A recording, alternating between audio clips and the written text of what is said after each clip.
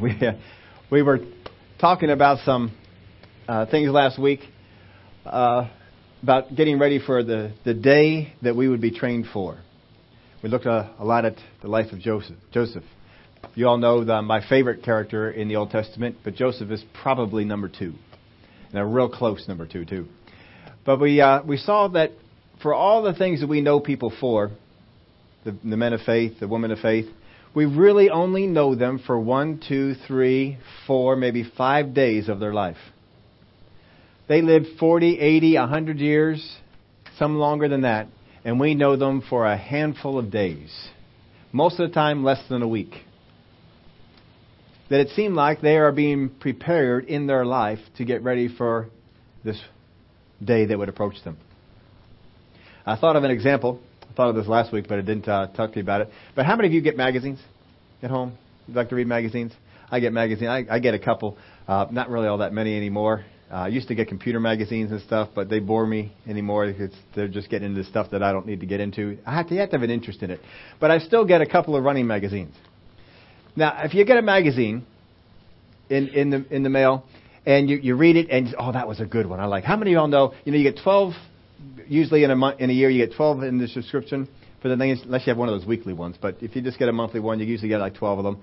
And some of them stand out. Some of them you say, oh, I really like that magazine last week, just some of the articles they put in about it and stuff. And I was thinking about this, and you know what makes for a good magazine? Generally 1 or 2 articles. I mean, that's it, really. There's a lot of articles in here. But really only 1 or 2. Now, I'll just take Runner's magazines and stuff like that. There's a couple of them. I just grabbed the closest one I had. This is Runner's World. Probably my least favorite of the ones that I get. But it's okay. It's got in there a shoe buyer guide.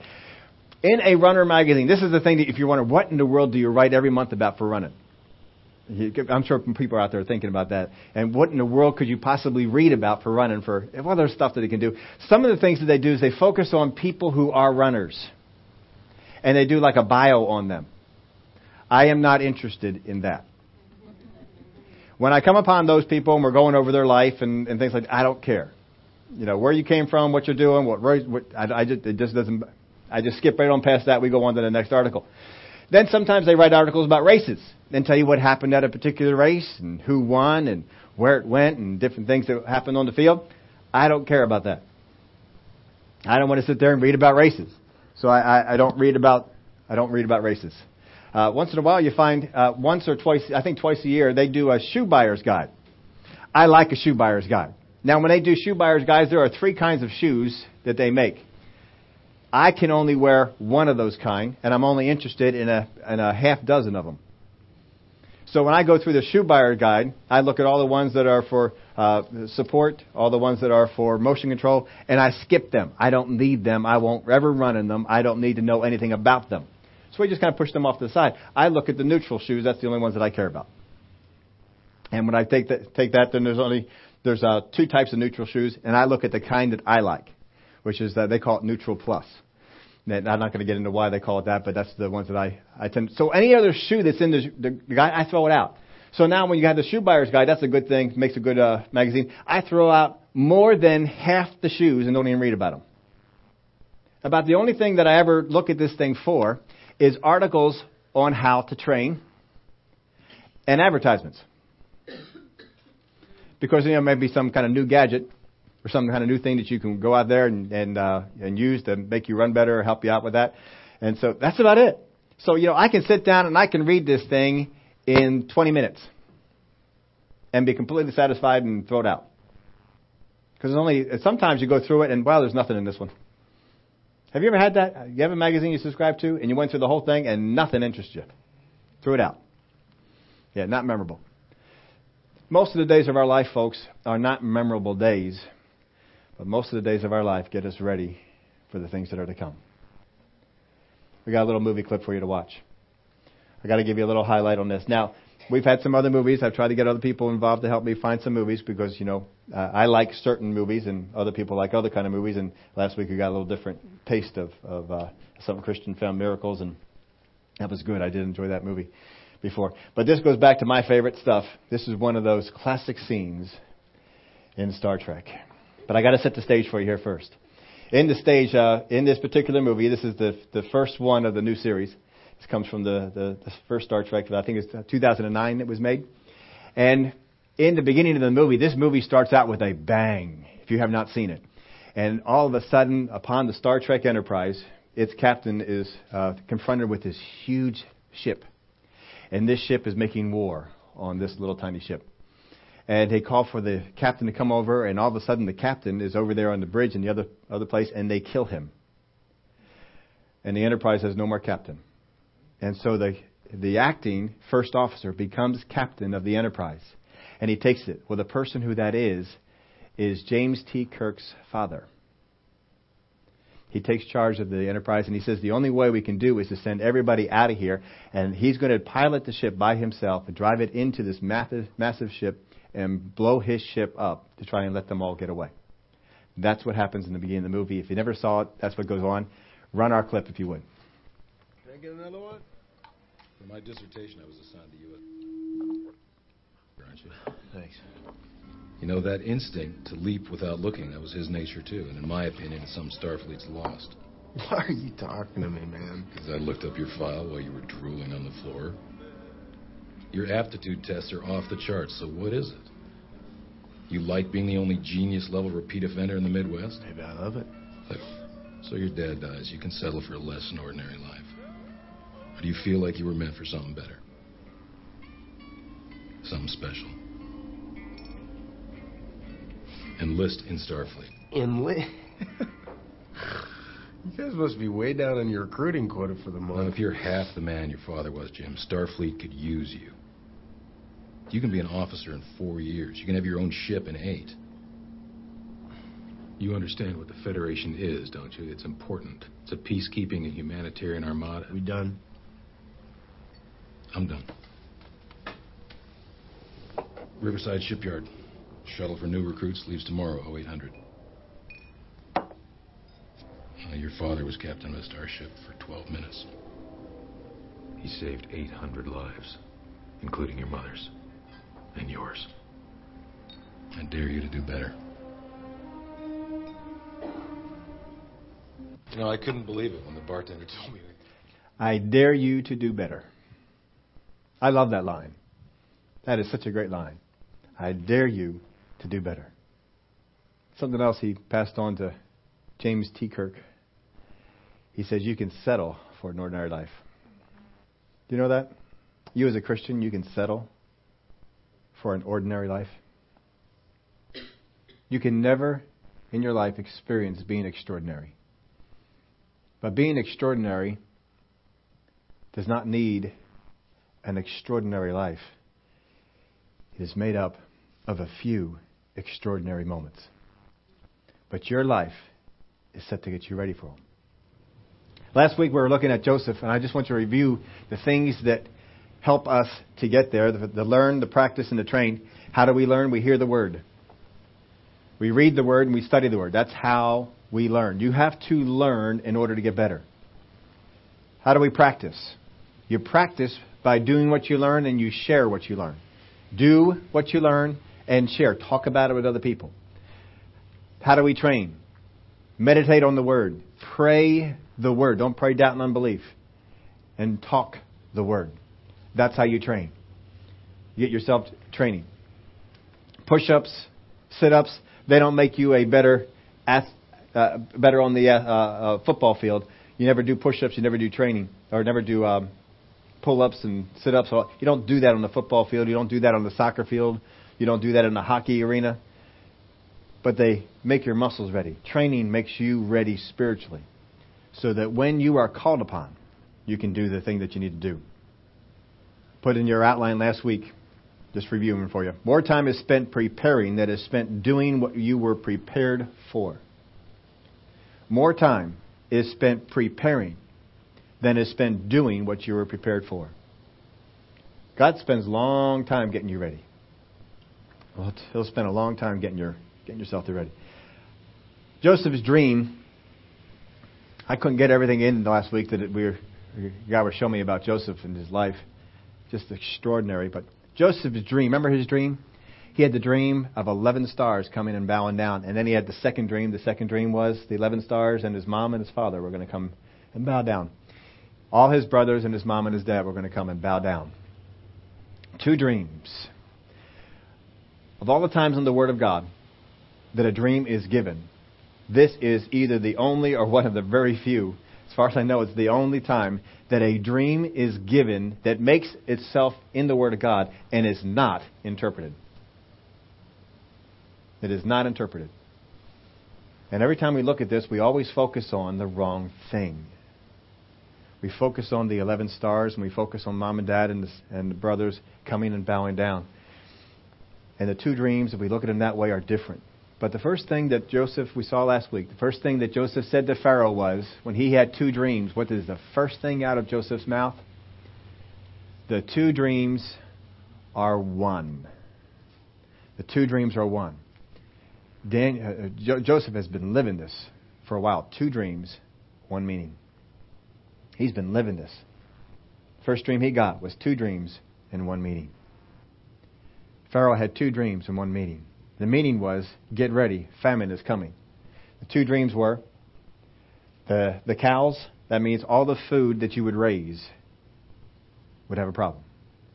And then the barley, all the food that you would grow would have a problem. So every kind of food, whether you raise it or you grow it, is going to have a problem.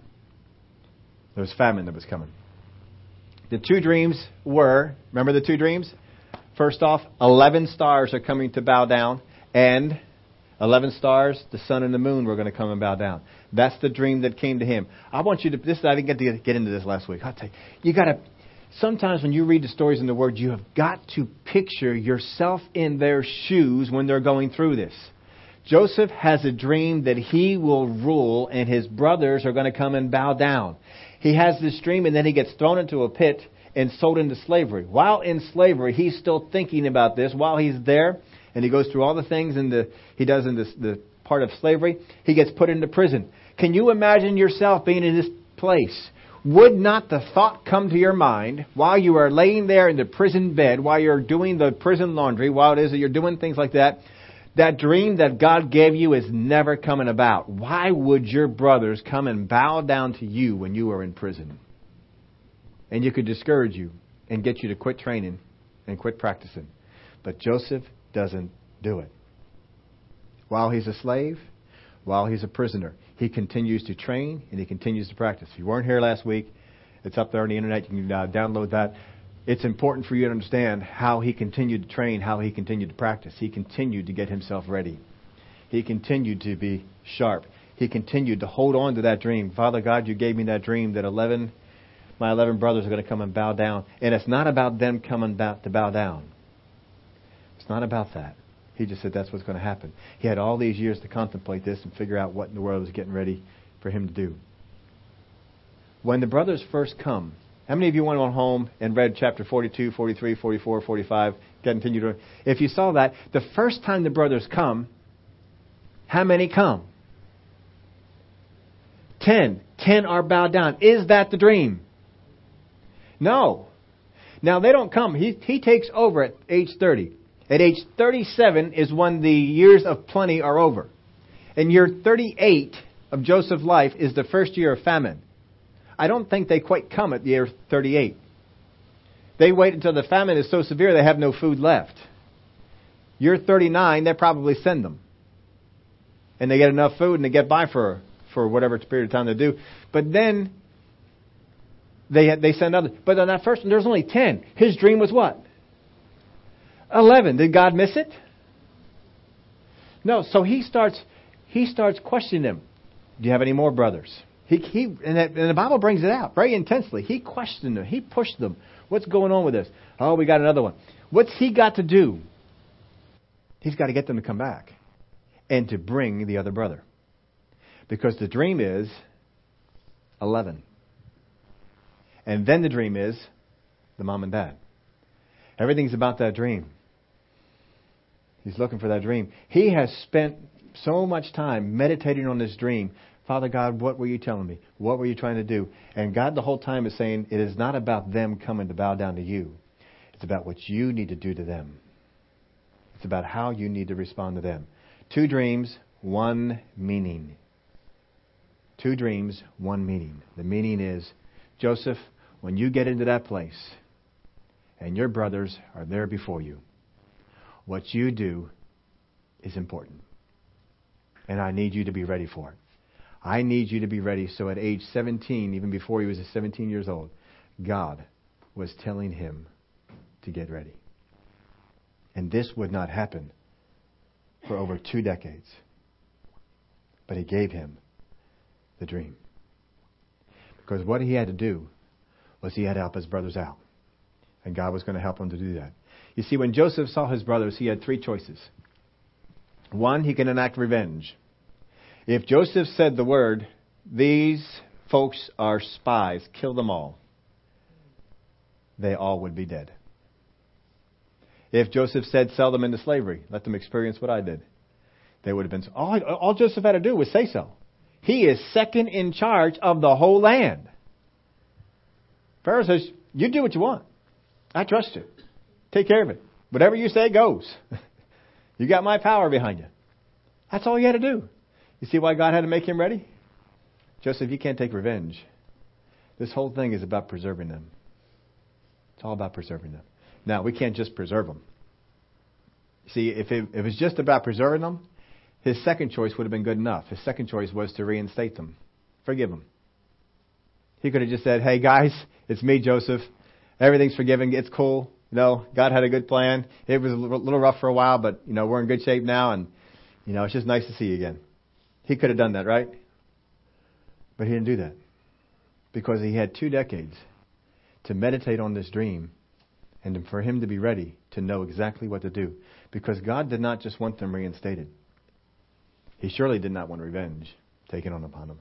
He wanted them to be revived.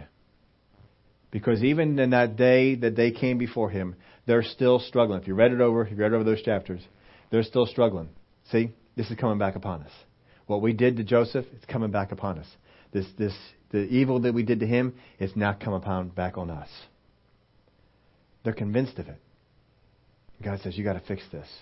These guys are broken. They're in bad shape. We got to get them. They're to be the patriarchs.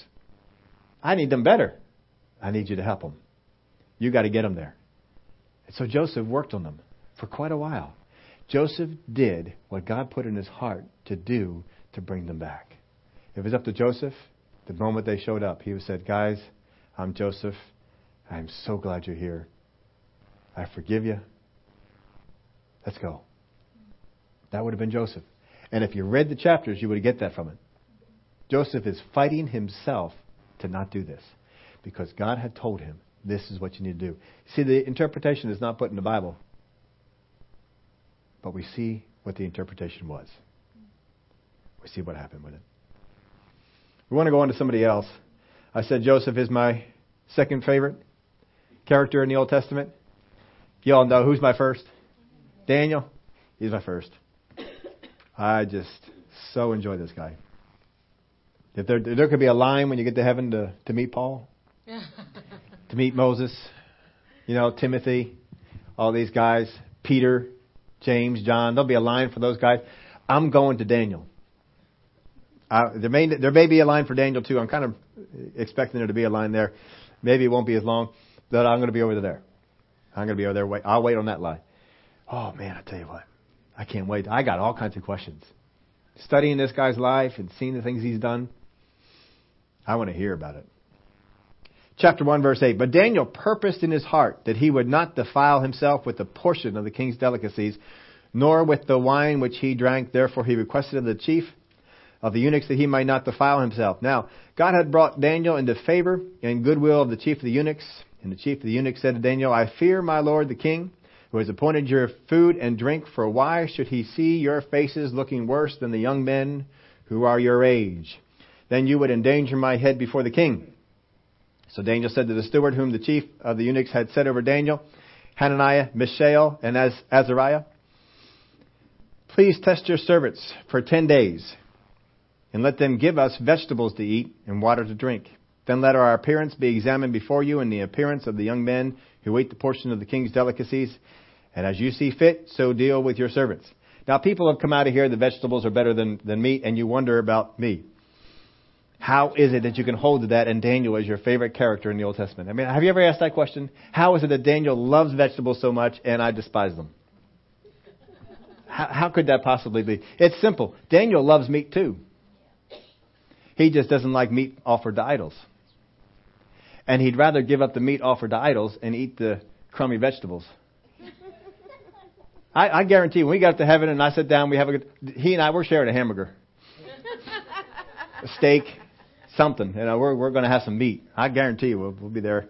We'll have it. He'll even say, "Steve, I know a real good cut. You haven't had this one yet." So he consented with them in this matter and tested them 10 days. And at the end of the 10 days, their features appeared better and fatter in flesh than all the young men who ate the portion of the king's delicacies.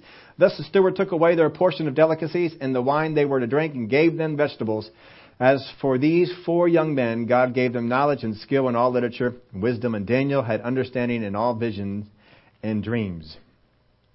Now, in comparison to Joseph and Daniel, Joseph's calling in the dream was to rule, right?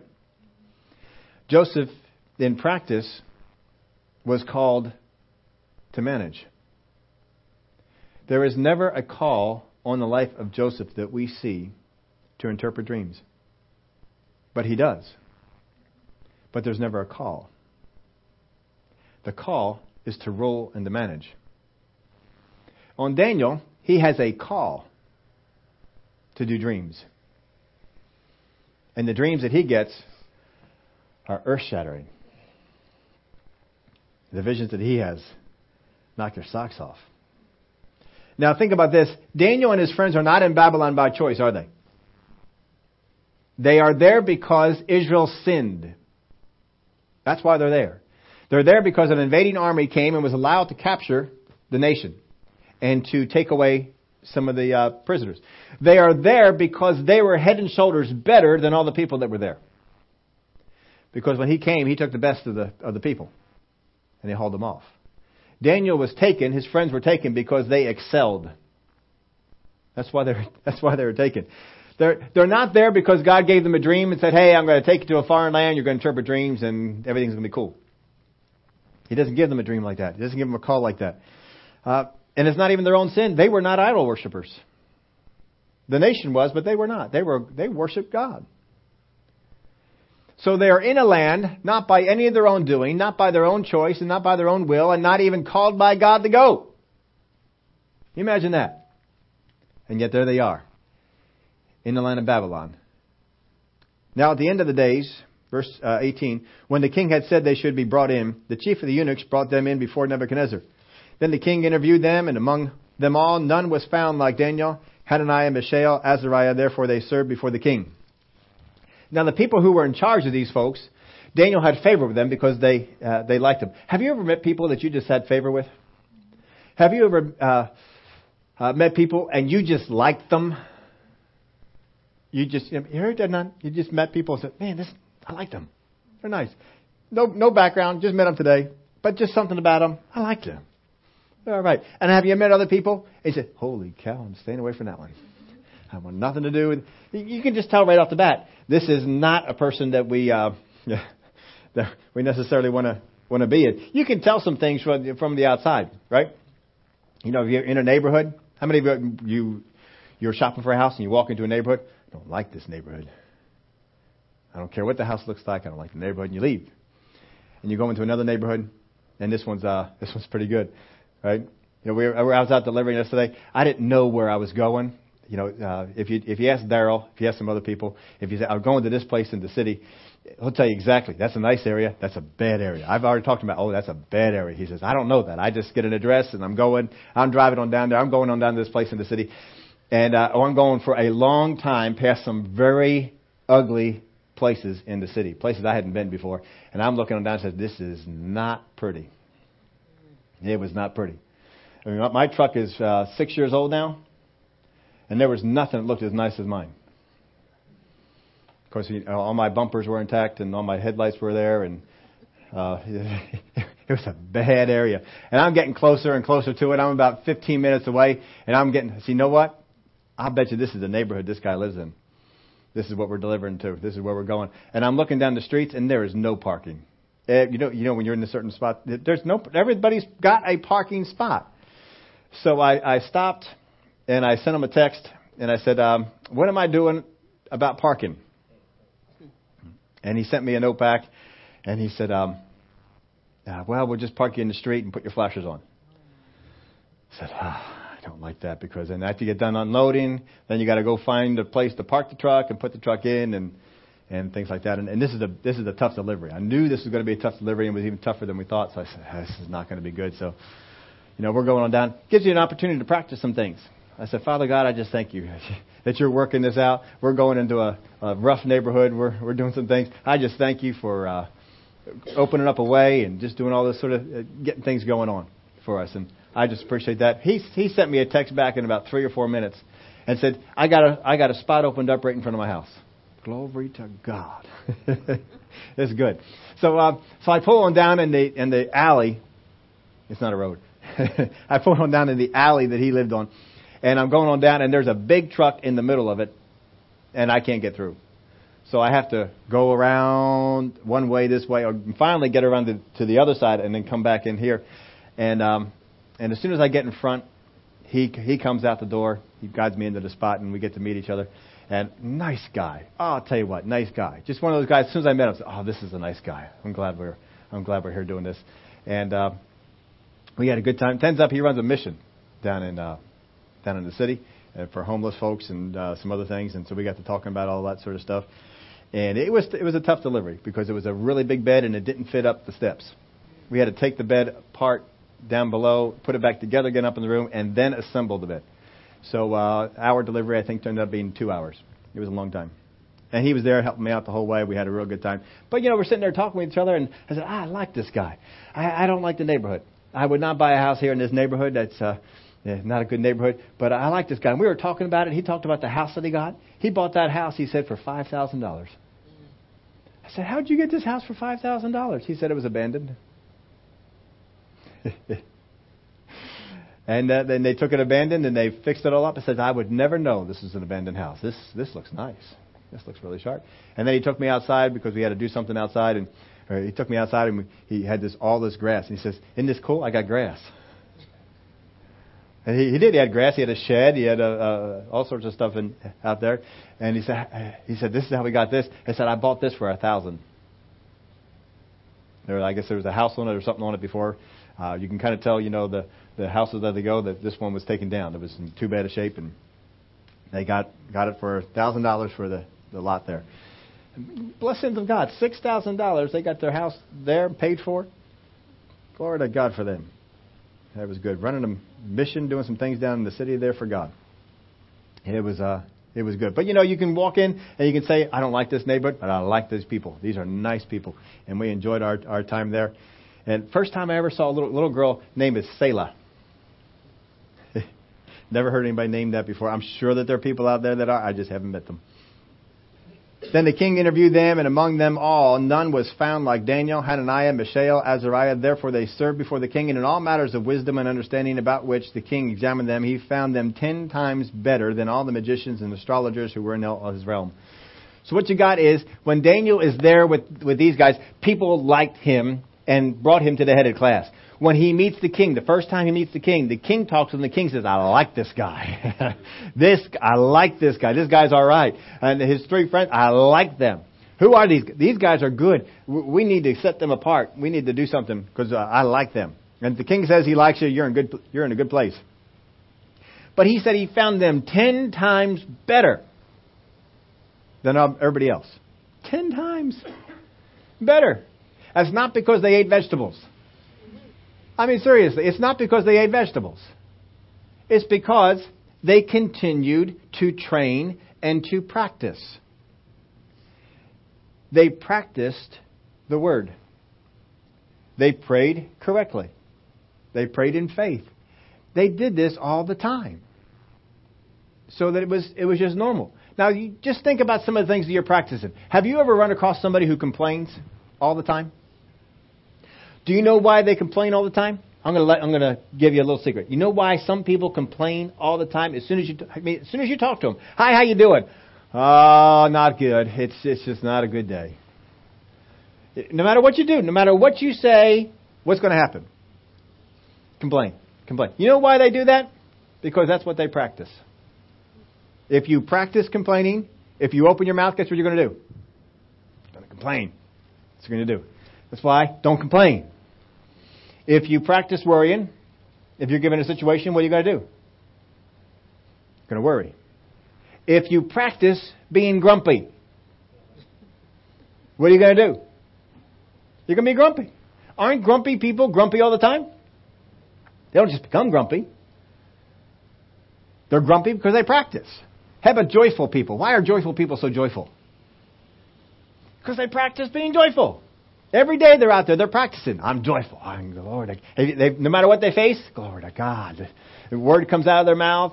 Prayers come out of their mouth. Thanksgiving comes out of their mouth. Why? Because they're practicing. They're practicing what they know to do.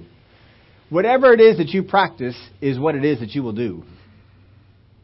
Make sure you practice the right stuff. Keep doing the right stuff. You go to God in prayer, practice praying the Word. Just practice. You just keep practicing. Just keep getting ready. Do what you know to do. Keep it going. All right. Chapter 2, verse 1. Anybody read my Facebook post this morning? Anybody not read it? All right. Well, a couple of you have no idea what's coming. But we're getting to the spot here. We're getting to the spot. God woke me up with something this morning. I'll tell you what. I woke up with this. It was unusual. Now, in the second year of Nebuchadnezzar's reign, Nebuchadnezzar had dreams, and his spirit was so troubled that his sleep left him. Then the king gave the command to call the magicians, the astrologers, the sorcerers, the Chaldeans, to tell the king his dream. So they came and stood before the king, and the king said to them, I have a dream. My spirit is anxious to know the dream. Then the Chaldeans spoke to the king in Aramaic. O king, live forever. This is so cool. How many of you ever watched the movie Red October? The Hunt for Red October? It was a great movie. I love that movie. I haven't seen it in a while, but it was a fantastic movie. They did something in that movie that was astounding. They had, in the beginning of the movie, remember it's subtitled? And the Russians are speaking Russian, and the Americans are speaking English. Until on the Russian submarine, I forgot his name, Sean Connery, the submarine captain. He's in his room, and he opens the Bible. And he begins to read. And when he reads, do you remember what language he read it in? English. And from that point, Russians spoke English. It was such a neat transition. They spoke Russian all the way up until the time that he opened the Bible. He opened the Bible, began to read from the Bible, and he read English. And from there on out, all the Russians spoke English. It was amazing. It was just a neat effect. But they let you know that, hey, they're speaking different languages, but we're going to get rid of that so that you can all understand them here. And I just thought it was great. They did this. They got that maybe from Daniel, because in the book of Daniel, this is the only book in the Old Testament we have that is not written in Hebrew. And this is where it changes. It is written in Hebrew up until this spot. And when it says here, then the Chaldeans spoke to the king in Aramaic. From that point on, it goes on in Aramaic and it doesn't change. It changes the language. I don't know that because I read it, because I can't read either Aramaic or Hebrew. I've been told that. You can go check it out yourself. I can read Greek, but I can't read these other ones. O king, live forever. Tell your servants a dream, and we will give the interpretation. The king answered and said to the Chaldeans, my decision is firm. If you do not make known the dream to me and its interpretation, you shall be cut in pieces, and your houses shall be made an ash heap.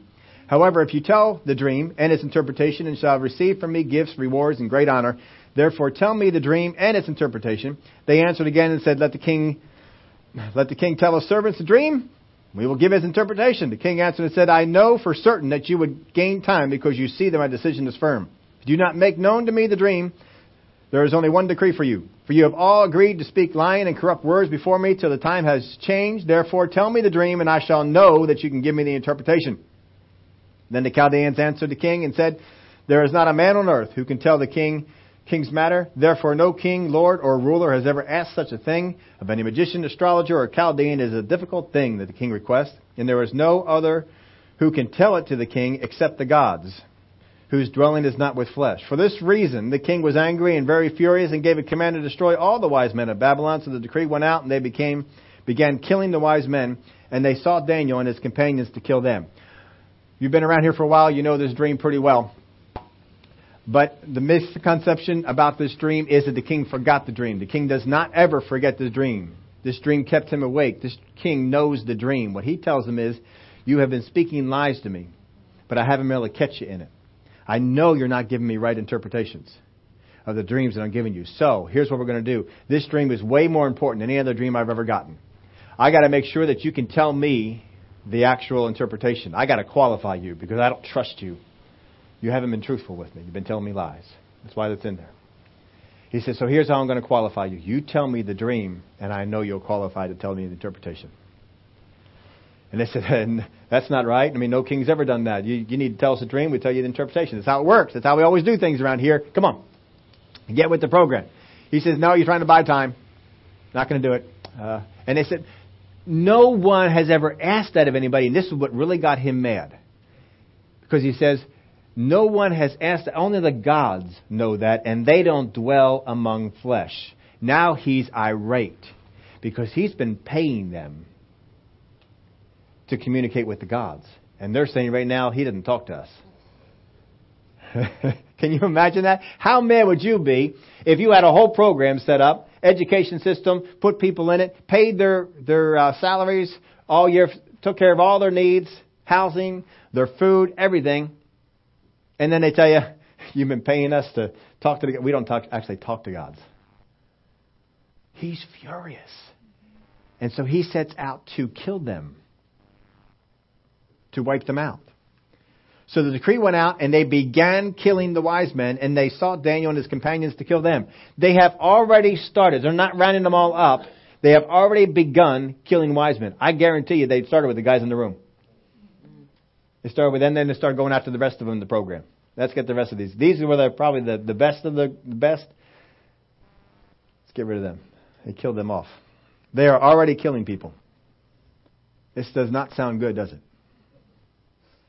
I put this in your outline for you. Where others have failed, you can succeed if you believe. Where others have failed, you can succeed if you believe. These folks failed in this. It doesn't mean that Daniel will. Now, people have already been killed. I put this question in your outline.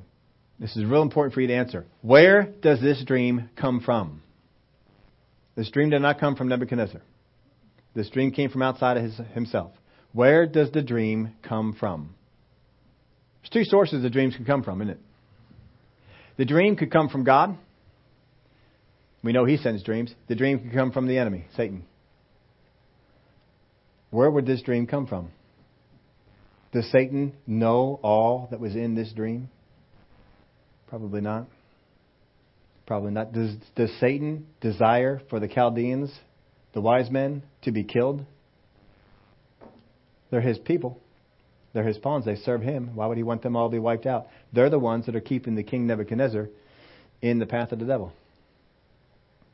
Why would he want to kill them? This dream, the interpretation we know ahead, we can jump ahead, we already know. Daniel gets the interpretation. Where does Daniel get the interpretation from?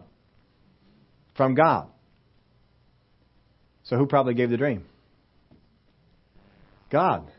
God has given a dream for the opportunity of telling what's going to happen down the road. And as we saw, it was an opportunity for Daniel to excel. Now let me tell you something here. This dream comes, and before Daniel even has a chance to step on the floor, is almost killed. Before Daniel even gets an opportunity, he's almost killed. Now picture this.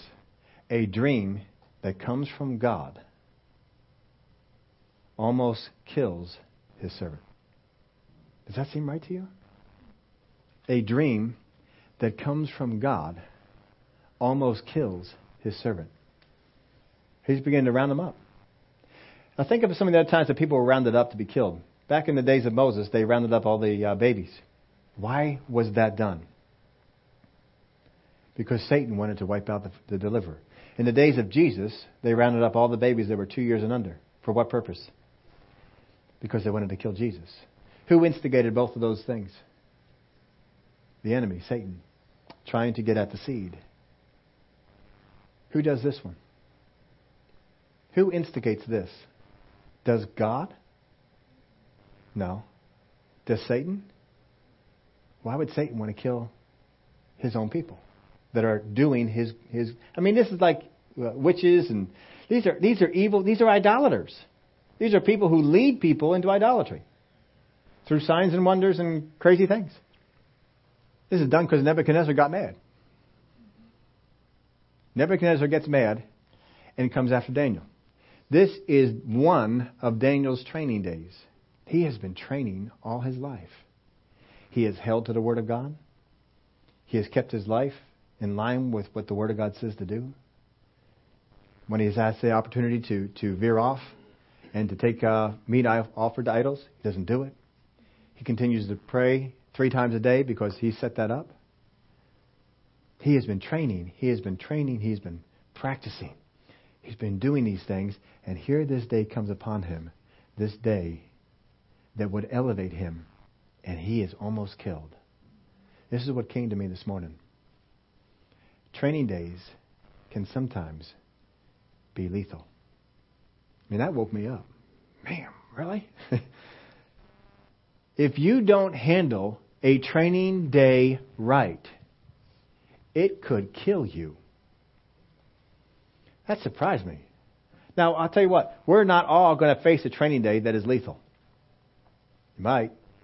You want to see some other people who faced a training day that was lethal? I can tell you right off the bat, 10 other people who faced it. Their names begin with Peter, James, John, Matthew. The list goes on. Because these folks, when Jesus was taken out of the garden, what did they do? They fled, because if they didn't, they thought they were going to die. They were not ready for their training day. They failed miserably at it. And they were almost killed. You see how important it is that we get ready for these days? We think that God is in control of all things and nothing will happen to you. No. God is getting you ready to handle what is coming. If you don't get ready, it is not His fault. When you prepare for the military, they train you. They have all kinds of things that they do. Train you with sometimes with live ammunition. They get you ready for when you're out there on the battlefield. Because they don't want you to do something stupid to get yourself killed. They train you to get you ready. But sometimes people do things that are stupid on the battlefield. How many of y'all watch those movies? People did something stupid. Doesn't Benjamin, is that what, Ryan? Saving Private Ryan, that's the one. Aren't there some people who do something stupid and die in there? Yeah. And the movie brings it out. They did something stupid. They weren't supposed to do that. If they didn't do that, they wouldn't be dead. But they did that. Folks, there's some things that if you do not allow your training to get you ready for, when you hit this day when God needs to call on you, when you need to be ready, it could be lethal. Tell you what, that surprised me. I hadn't seen that in this story before. It could be lethal. There's other ones beside that, but we'll let you figure them out for now. So this is your outline. So a dream that came from God for the purpose of promotion. Isn't that why this dream came? Let Daniel to stand out, that he'll get the interpretation for the purpose of promotion. Could have the result of killing Daniel if he wasn't ready. If Daniel does not step up to bat, if Daniel does not say, hey, take me to the king, hey, give me a day, I'm going to get the dream and its interpretation. If Daniel doesn't do that, where is Daniel? Dead. If he is not ready to stand up and to do this, it's over. Verse 14. Then with counsel and wisdom, Daniel answered Arioch. He just got this news. With counsel and wisdom. Where does he get the counsel from? Same place you get it, Holy Spirit. Spoke to him. He's saying, God, what do I do about this? And wisdom came into him. Daniel answered Arioch, the captain of the king's guard, who had gone out to kill the wise men of Babylon. He answered and said to Arioch, the king's captain, why is the decree from the king so urgent? I'll tell you what, your first question that you ask when you are in a situation like this is really important. This guy is going out to kill the wise men. Who is Daniel? a wise man. What's Arioch's job with Daniel? Round them up, get them killed. So your first question better be a good one. A lot of times what we do is we ask, why does that happen to me? What right do you have to do that? You can't do that to me. We ask questions like this, right? What would that do? His head be off. We're just going to kill you right here, man. If you ask a question that irritates the man, he's going to kill you. Because that's what he's supposed to do, is kill you. If you irritate him, he's going to make it easier. So he said, God, I'm going to have one question here. I got to get his interest. What am I supposed to say?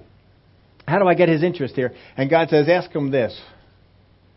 Daniel does not know yet what is going on. All the things that have happened in this. He knows a little bit about it, but not much. He knows that the king's mad and we're all going to die. So he says, he doesn't say, what right do you have to kill us? What right do you have to do any of this? I didn't do anything. Yeah, I'm over here in my room. He doesn't say that. He says, why is the king's request so urgent? Is that what you're asking? I mean, if you're being rounded up to be killed, why do we have to do that now? Would that be your question?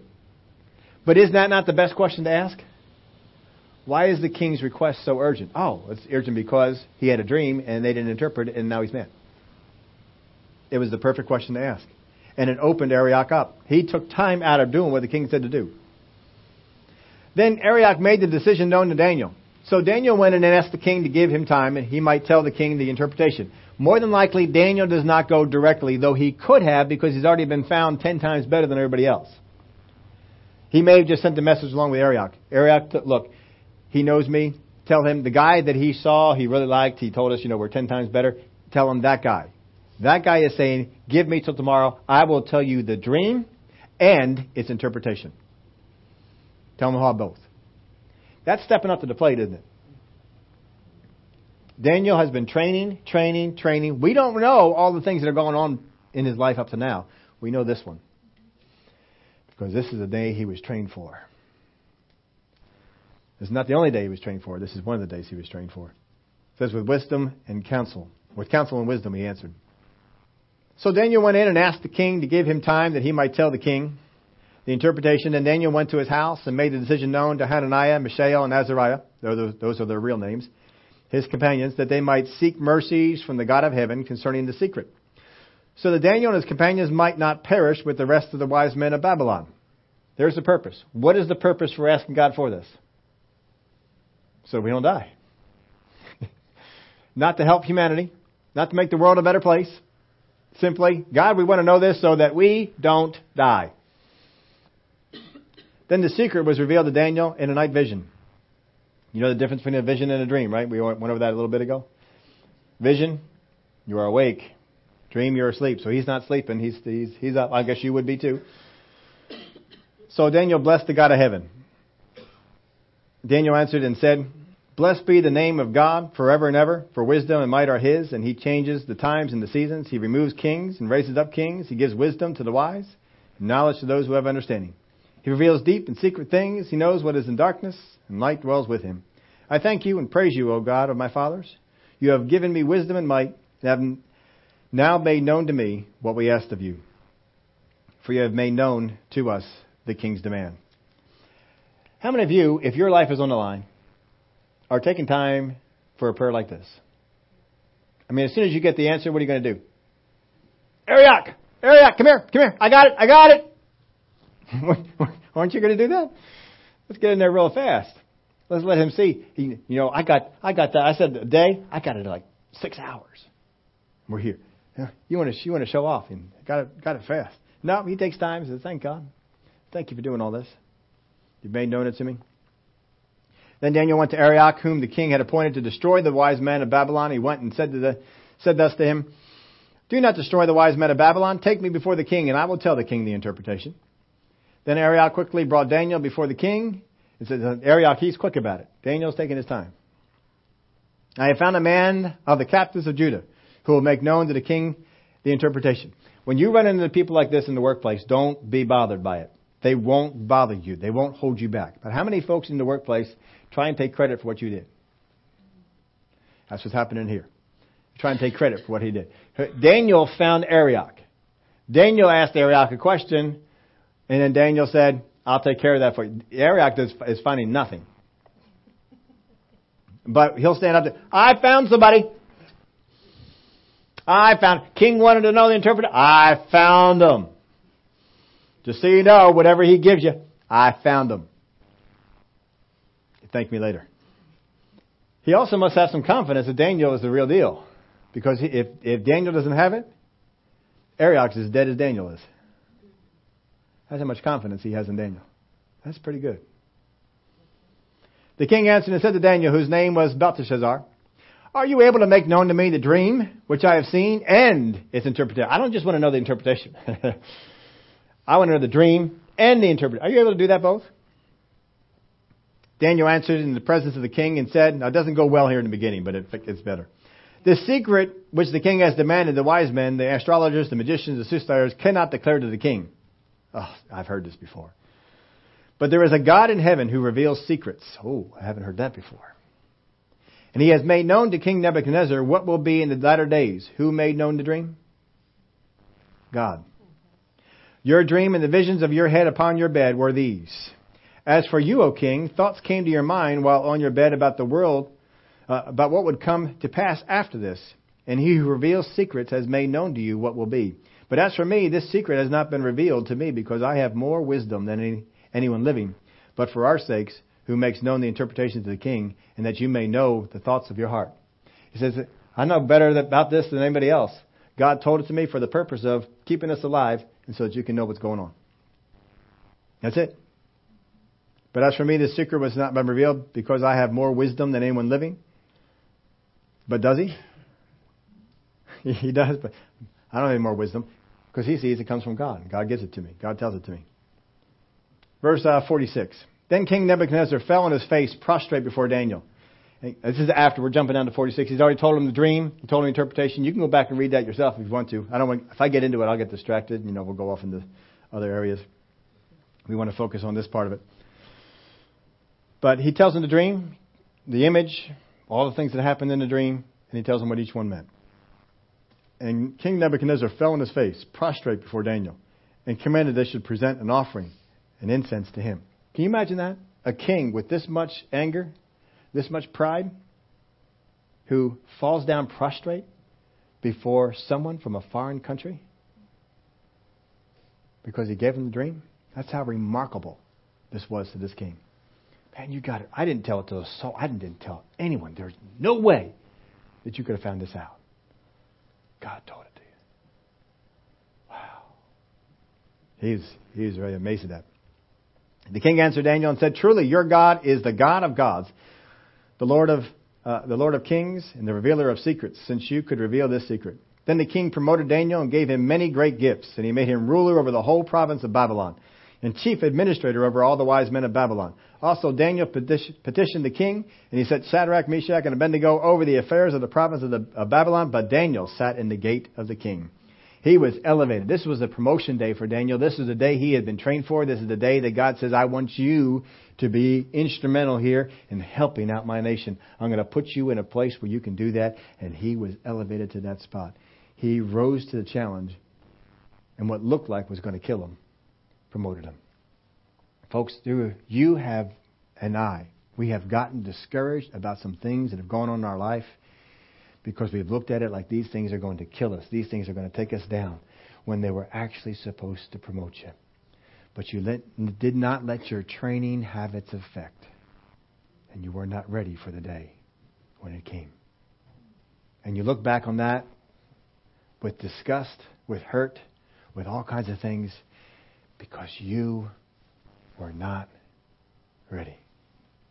I was not ready. We were not ready for something when that day came. One more I want to read here before we go. We can go through this pretty quick. Please, Darius to set over the kingdom 120 satraps to be over the whole kingdom, and over these 3 governors of whom Daniel was one, and the satraps might give account to them so the king would suffer no loss. Then this Daniel distinguished himself above the governors and satraps because an excellent spirit was in him. The king gave thought to setting him over the whole realm.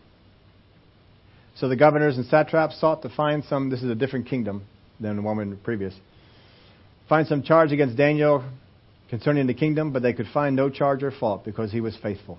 Nor was there any error or fault found in him. Then these men said, "We shall not find any charge against Daniel unless we find it against him concerning the law of his God." So the governors and satraps thronged before the king and thus said to him, "King Darius, live forever. All the governors of the kingdom, the administrators, the satraps, the counselors, the advisors, have counseled together to establish a royal statute and to make a firm decree, that whoever petitions any god or man for 30 days except you, O king, shall be cast into the den of lions. Now, O king, establish a decree and sign the writing, so that it cannot be changed according to the law of the Medes and the Persians, which does not alter."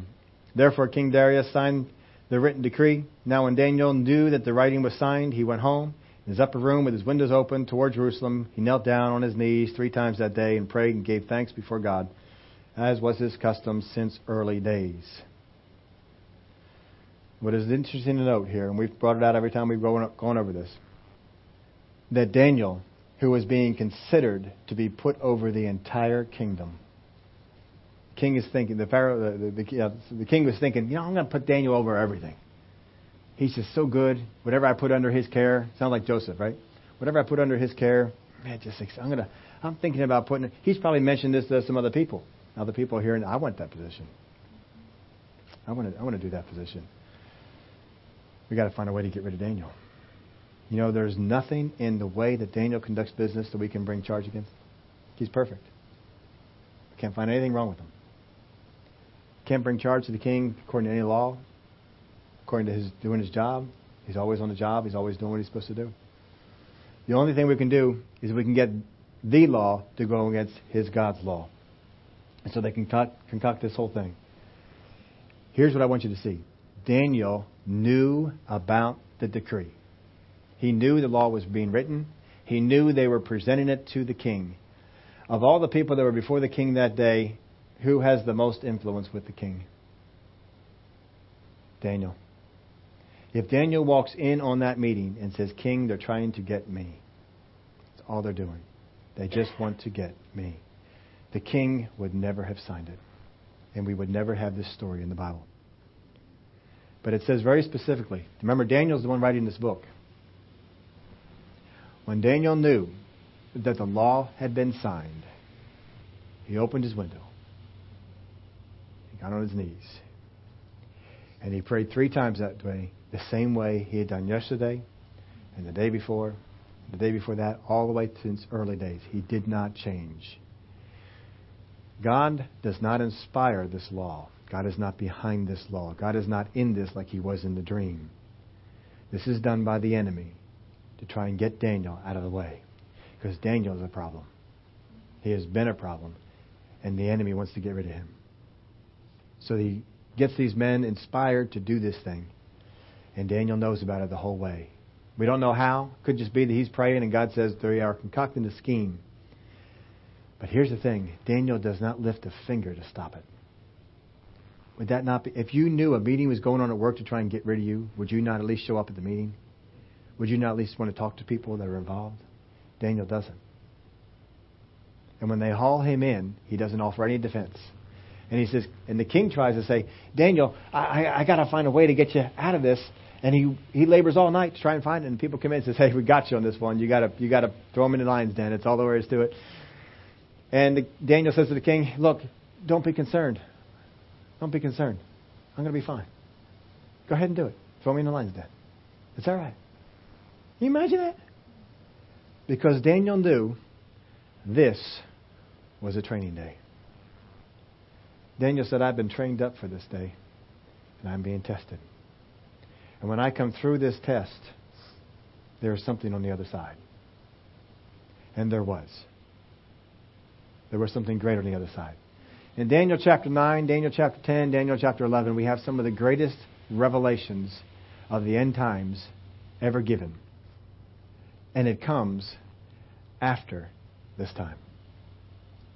That after Daniel came out of the lion's den, the greatest of visions came to Daniel. He proved, "I'm not giving in." And God says, "Hey, you just proved something for me. I can put this on you now. I can give this to you now. If you've ever been down to Lancaster when they do the plays, if you were ever down there for Daniel, they interpret this way, that while Daniel was in the lion's den is when the angel visited and gave him the vision of chapter 9. Don't know that it happened that day. I don't know that it didn't. I know it happened there around that time. Daniel knew it was a training day. It was a day set up by the enemy to kill him. But it was a day that he rose up. And even being thrown into a pit of lions would not stop him. It was a lethal day. But he came through just fine. He was ready. Are you ready for the training day that awaits you? Here's the thing, folks. Daniel knew some things about his training day. Joseph had no idea when that day would ever come. He just had to constantly be ready. Constantly be ready. Are you going to be constantly ready? Or are you giving up? Are you quitting your practice? Your training? How long did Joseph train and practice for? 30 years. Until he saw his position change. How long did Moses practice for? How long did Abraham? We haven't trained that long yet. Will you continue to train? Will you continue to practice? Will you continue to go on? Will you be a Joseph, a Daniel, or one of the ones who failed on their training day and died? There are some people in the Word of God like that. They failed on their training day and they died. Doesn't matter how young, how old you are. You are being made ready for something. Will you continue to train? Just stand up with me. In case you missed this in your outline, Daniel sees this as a test. He saw this ahead of time as a test. He saw it coming. For some believers, the days you are being trained for may even have a fatal potential. That's all right. As it is often said, the greater the risk, the greater the reward. Practice, practice, practice, and keep on training. What is it in your life that you are doing that is getting you practiced? Practiced. How many of you know people at work who always show up late? Why do they always show up late? Because they practice. They practice at it. Why are some people at work always on time?